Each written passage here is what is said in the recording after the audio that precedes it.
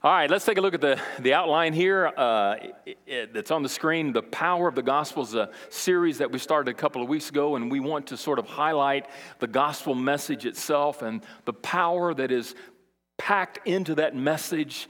And we see in Romans chapter 1, verses 16 and 17, this incredible verse of Scripture. Let's have it on the screen, please. It says, "For I am not ashamed of the gospel, for it is the power of God for salvation to everyone who believes, to the Jew first, and also to the Greek. For in it is the righteousness of God is revealed from faith for faith, as it is written, the righteous shall live by faith." This is a synopsis. This is the culmination of the whole book of Romans, or we want to call it the gospel to the Romans, where God, through the penmanship of the Apostle Paul, sort of power packs the entire gospel message written in the book of Romans in 2 verses. And we're going to sort of unpack this verse for several Sundays as we began a couple of Sundays ago, and Pastor Mike spoke about the gospel itself. And today we're going to talk about the gospel message.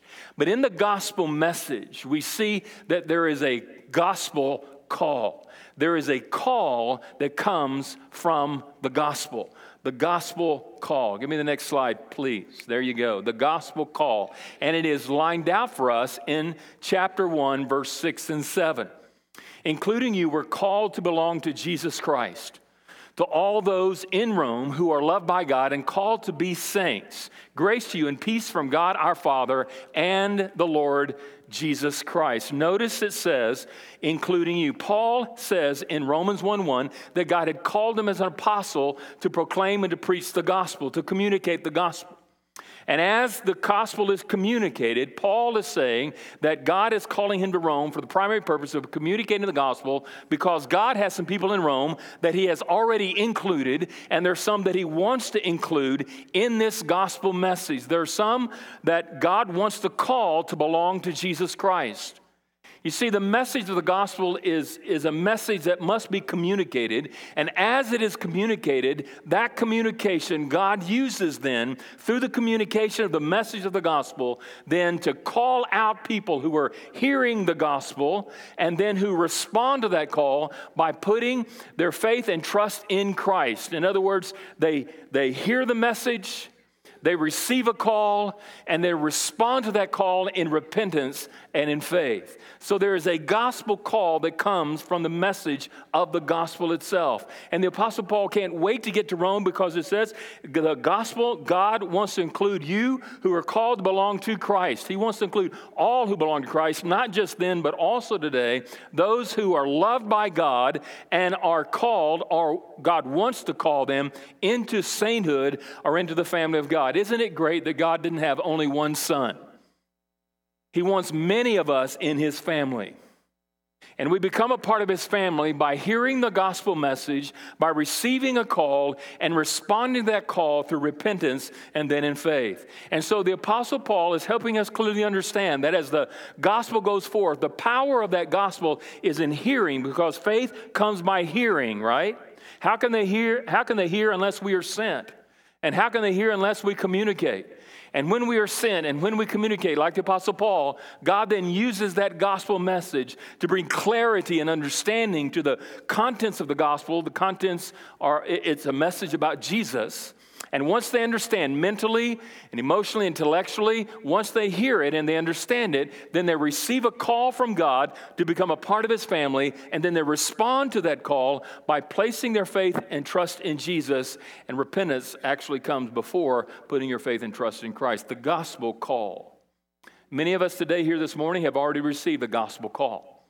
But there's some of us here who have yet to respond to the call of Jesus. And so we're going to talk about that gospel call this morning. Now notice in the next slide, we see the gospel call is laid out for us in Romans 8:28, possibly the most quoted, maybe most misunderstood passages there is in the book of Romans, possibly in the New Testament. And it says, "And we know that for those who love God, all things work together for those who are called according to his purpose." God has not abdicated his throne. He has not left heaven. He has not left us to our own devices. God has a purpose and intent with each and every life that he gives life to. And his purpose, I believe, is to issue to us a call to receive Christ through repentance and faith. And upon receiving that call, we then to respond to that call. And God is purposefully orchestrating every activity, every event, every circumstance, every situation in your life in order to draw you unto himself. Jesus said that unless God draws you unto himself, we cannot become his disciples. And so God is wanting to draw us. He's wanting to bring us into the family. And he is working out in your life all of these purposes, all of these circumstances, all of these situations. You wonder why God does some of the things that he does. You don't understand some, and some you think you understand, you don't. And God is orchestrating all of these things in your life pre-Christ to bring you, I believe, for the purpose of placing your faith and trust in him as Savior and Lord of your life. He calls us. The gospel has power through a call. And when we hear, we receive a call, and we respond to that call through repentance and faith. So let's put it all together this morning in the gospel message, and let's quickly take a look at the outline that I have for us on the screen. Number one, how do we put all these pieces together? We're going to ask a series of questions, and we're going to answer those very, very quickly. So what's my problem? Turn to your neighbor and say, what's your problem? Look at him back at that and say, your problem, my problem is one and the same. Because we all in here this morning have the same problem. What's my problem? Why do I need salvation? Why do I need to be saved? Why do I need Jesus? Why do I need what you're talking about, this thing called a call from God through the gospel? Why do I need it? What's my problem? The Bible says all of these are in Romans 3:10. Notice that all the passages, I've skipped out the little R-O-M-A-N-S, Romans, before each passage. These passages are all in Romans. We're going to look at one or two passages outside of Romans, but this is the gospel call discovered in the book of Romans. So all of them are in Romans, all of the references, so to speak. So Romans 3:10 says, as it is written, none is righteous, no, not one. None is righteous, no, not one. Not one of us in here this morning is what we would call righteous. None of us in here are innocent. That's what the word sort of indicates. The word righteous here means innocent. None of us in here are innocent. We are all guilty. Look at your neighbor and say, that's right, you are guilty. We're all guilty. Guilty of what? Guilty of unrighteousness. All of us are guilty of having committed sin. There is no one, not one of us in here, that is not guilty of sinning. Notice Romans 3:23 says, for all of us in this room and all of us in the world have the same problem. We have all sinned. Have sin is one word. That means you not only did sin, but you have sin, you are sinning, you have sin. So you have sin in your life. The word sin simply means to disobey God. You have either failed to do what God has asked you to do, or you have failed to do what God has told you. You have done what God has told you not to do. You have failed to do what God has asked you to do, or you have not done what God has asked you to do. So there are two types of sin. I did what God said I couldn't, shouldn't, wouldn't, didn't need to do. I violated his principles, his precepts, his laws, or I didn't do what he's asked me to do. That's also a sin when I don't do what he asked me to do. So all of us are sinners, and because of that, we fall short. That word fall short simply means that we don't live up to, we don't measure up to, we don't meet the requirement or the expectation of the glory of God. God has a standard, and he is the standard. And because he is the standard, that standard is a standard of perfection. And as I jokingly often comment in this room together, the only one close to perfection is moi. No, I'm kidding. All of us are sinners. Not one of us is righteous. No, not one. What's my problem? My problem is sin. I have either failed to do what God has asked me to do, or I have done the things that God has said I should not do. I have violated God's principles, his precepts, or his laws. That's why we have the 10 Commandments. All have sinned. Anyone in here never told a lie? Anyone want to dare to raise your hand and say, I have never lied in my life? I mean, look around the room. You're sitting next to a bunch of liars. All of us have said we are liars. And the commandment said, thou shalt not lie. So what does that mean? That means we have all violated the laws, the standards of God. And so we are all sinners. Now, my problem is sin. The next question is simply this. Why is my sin such a big deal? Why is my sin so bad? Okay, Charles, you identified the fact that I violated God's principles and God's precepts and I'm a sinner. So why is my sin such a big deal? Why is it so bad? Because it says in Romans 3:19, now we know that whoever the law says, it speaks to those who are under the law, so that every mouth may be stopped and the whole world may be held accountable to God. Because you have violated God's principles, his precepts, you have broken his law, because you have sinned against him, you will be held accountable. The law condemns you. That's why God gave the law. The law speaks into our lives and helps us understand and helps us realize that we have not lived up to the expectations of the standards of God. We have violated the law. And that law says because we have sinned, we are going to be held accountable to God. One of these days, you and I are going to be answerable. We are going to answer for our sin against God. We're not going to stand in front of each other. We're not going to stand in front of a judge. We're going to stand before God. And as we stand before God, he is going to ask us and to require of us accountability for our sin. And you're going to be held accountable for your sin. The next passage says, in the book of Romans, it says, notice it says, for the wrath of God is revealed from heaven against all ungodliness and unrighteousness of men. In this accountability, because I'm going to answer for my sin, notice I am then going to receive the wrath of God. This word wrath means the righteous indignation of God. You want to make God angry? Violate his laws. Fail to do what he asked you to do or do something he said that you should not do. You violate those principles and those precepts and you will suffer the wrath, the righteous indignation of God. God doesn't smile. He doesn't laugh. He doesn't condone sin. He doesn't just look at sin and go, that's no big deal.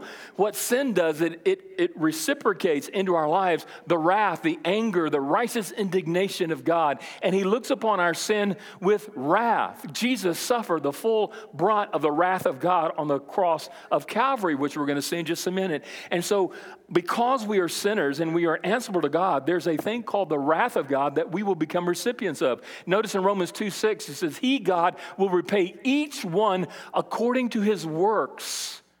You and I will stand before God and he will require a payment. We will have to repay for each act that we have committed against God. Each one of us will stand before God and give an account of our lives. None of us will be immune or excused from standing before God and being held accountable for our sin against him.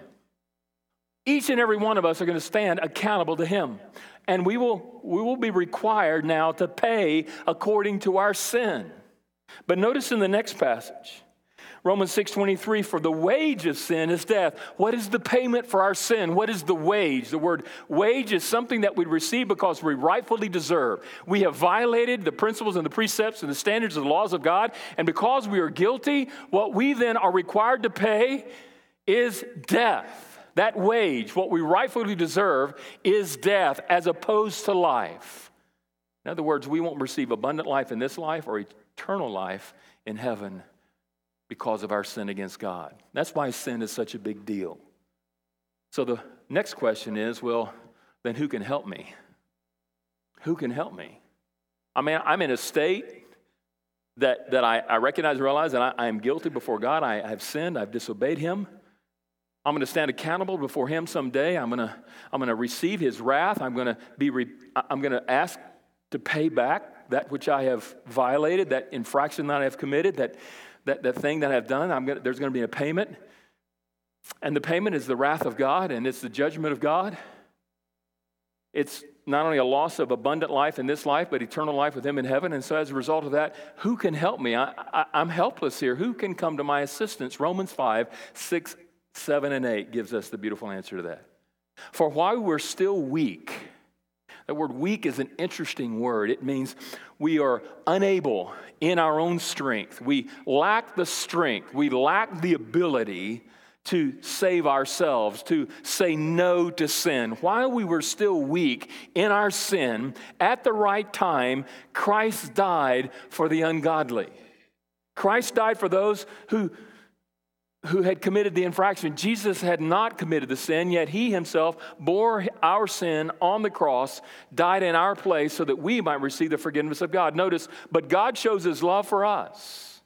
God demonstrates his love. We often think that the wrath of God is all about a mean, vindictive, angry God, but notice God's judgment is basically a demonstration of his mercy, of his grace, and his love. For God shows his love for us in that while we were still sinners, undeserving of grace, of mercy, of love, and forgiveness, while we were still in our sin, rebellious, resistant to him, defying his principles, his precepts, and his laws, and living life for self instead of living life for God, Christ died for us. He saw our need, and he sent Jesus to take our place. For God so loved the world that he gave his one and only Son, that whosoever believeth in him would not perish but have everlasting life. Jesus came to our rescue. And he said, I alone who have not sinned, because he was both God and fully man, yet was without sin. The only one that ever lived on the planet, the only one who walked on the earth, the only one who lived this life as we live it today was without sin. Because he was fully God and fully man. Resisted temptation and never sinned, not one time. Stepped into our place, took a step forward and said, God, hold me accountable for their sin. Pour your wrath on me as I lay on a cross, an altar called Calvary. And I will pay what they owe. Pour it out on me, all of your wrath, and I will die in their place. Who can help us? Jesus. Well, the fourth question is, when does it happen then? If Christ died for us, then when does this happen? When did this Jesus come to our rescue? When does this Jesus actually save us? There are three things that I want to quickly point out. Number one, I must repent of my sin. Look at Romans 2:4. Or do you presume or assume on the riches of his kindness and forbearance and patience, not knowing that God's kindness is meant to lead you to repentance? His mercy, his love, his grace, and his kindness, and all of those wonderful attributes of God are intended to be poured out for our benefit, for our behalf, through Jesus on the cross. And the only way that we can receive this wonderful thing called salvation is through what he calls repentance. Repentance. And this is what I think, and where I think today many gospel presentations miss this very important aspect. Without repentance, there is no salvation. Without repentance, there is no salvation. Repentance is an interesting word.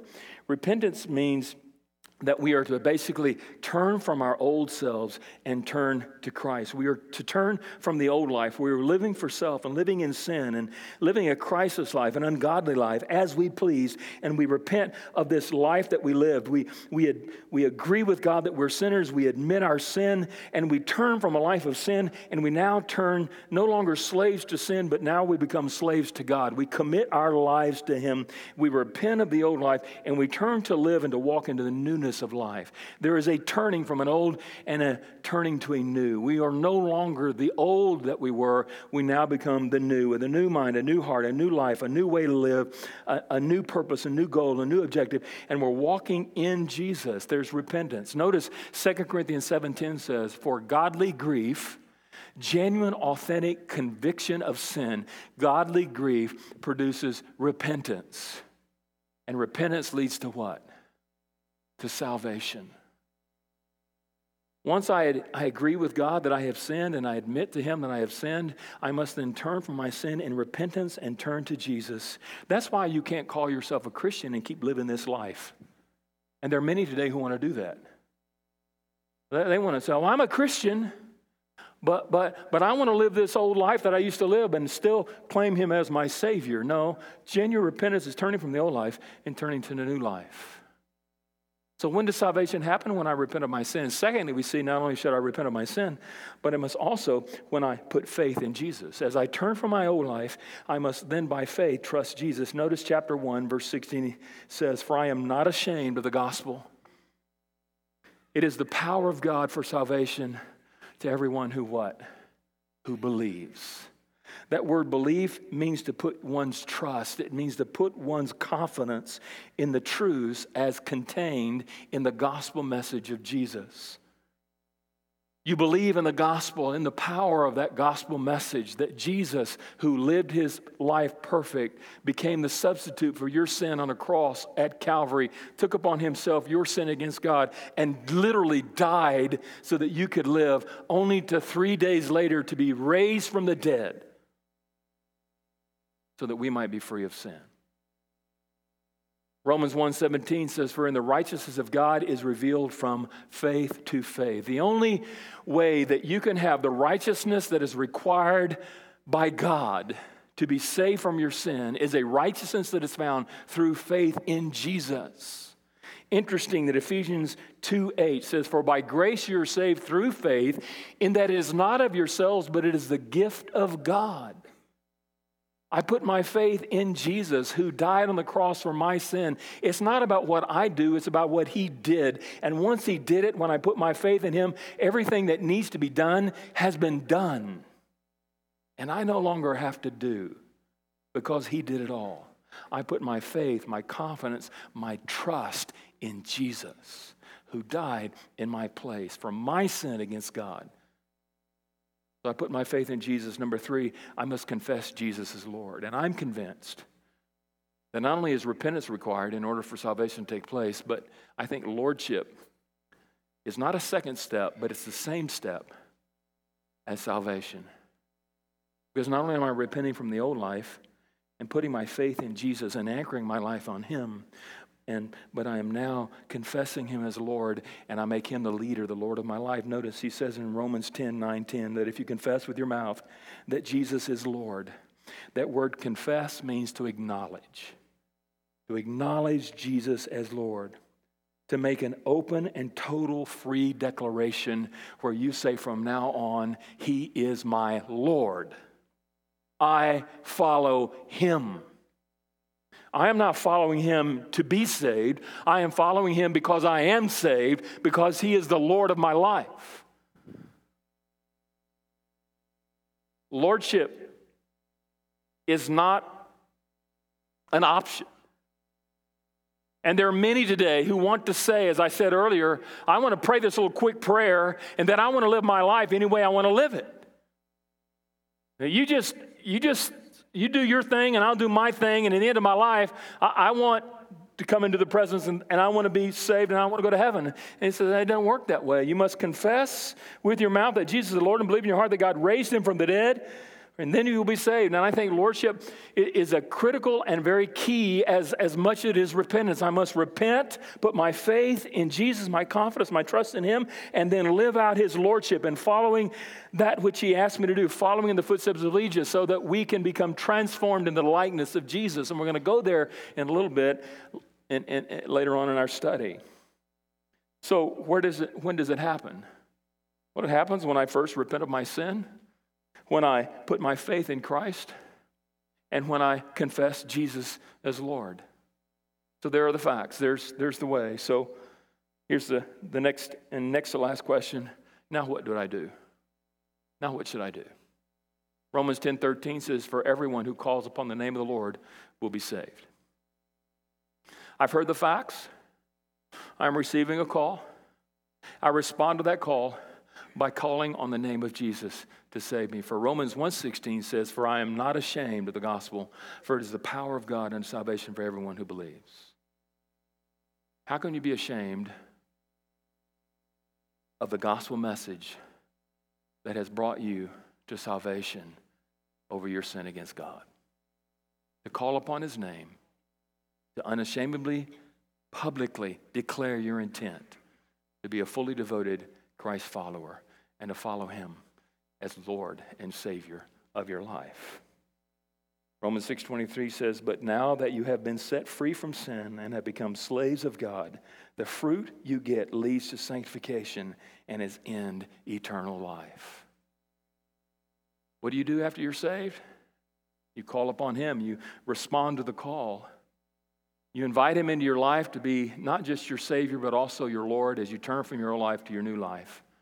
You publicly declare your intent, as Jesus did, to follow Christ in baptism, and you communicate to the world that now you're a new creation in Christ, and then you seek to live out that life on a day-to-day basis, sanctified, holy, cleansed. Not because you're living this life to be saved, but because you are saved. You see, the life of a true disciple of Jesus leads to sanctification. It leads to holiness. It leads to righteousness. Not because I must be righteous in order to be saved, but because I am saved. I live, and He is sanctifying me. He is working in me. We're going to come back to this in a couple of Sundays about how important it is that this sanctifying work of God happens post-conversion. He begins to work in us, to sanctify us, to cleanse us, and to make us more into the likeness of Jesus. And the ultimate end is glorification, which is eternal life.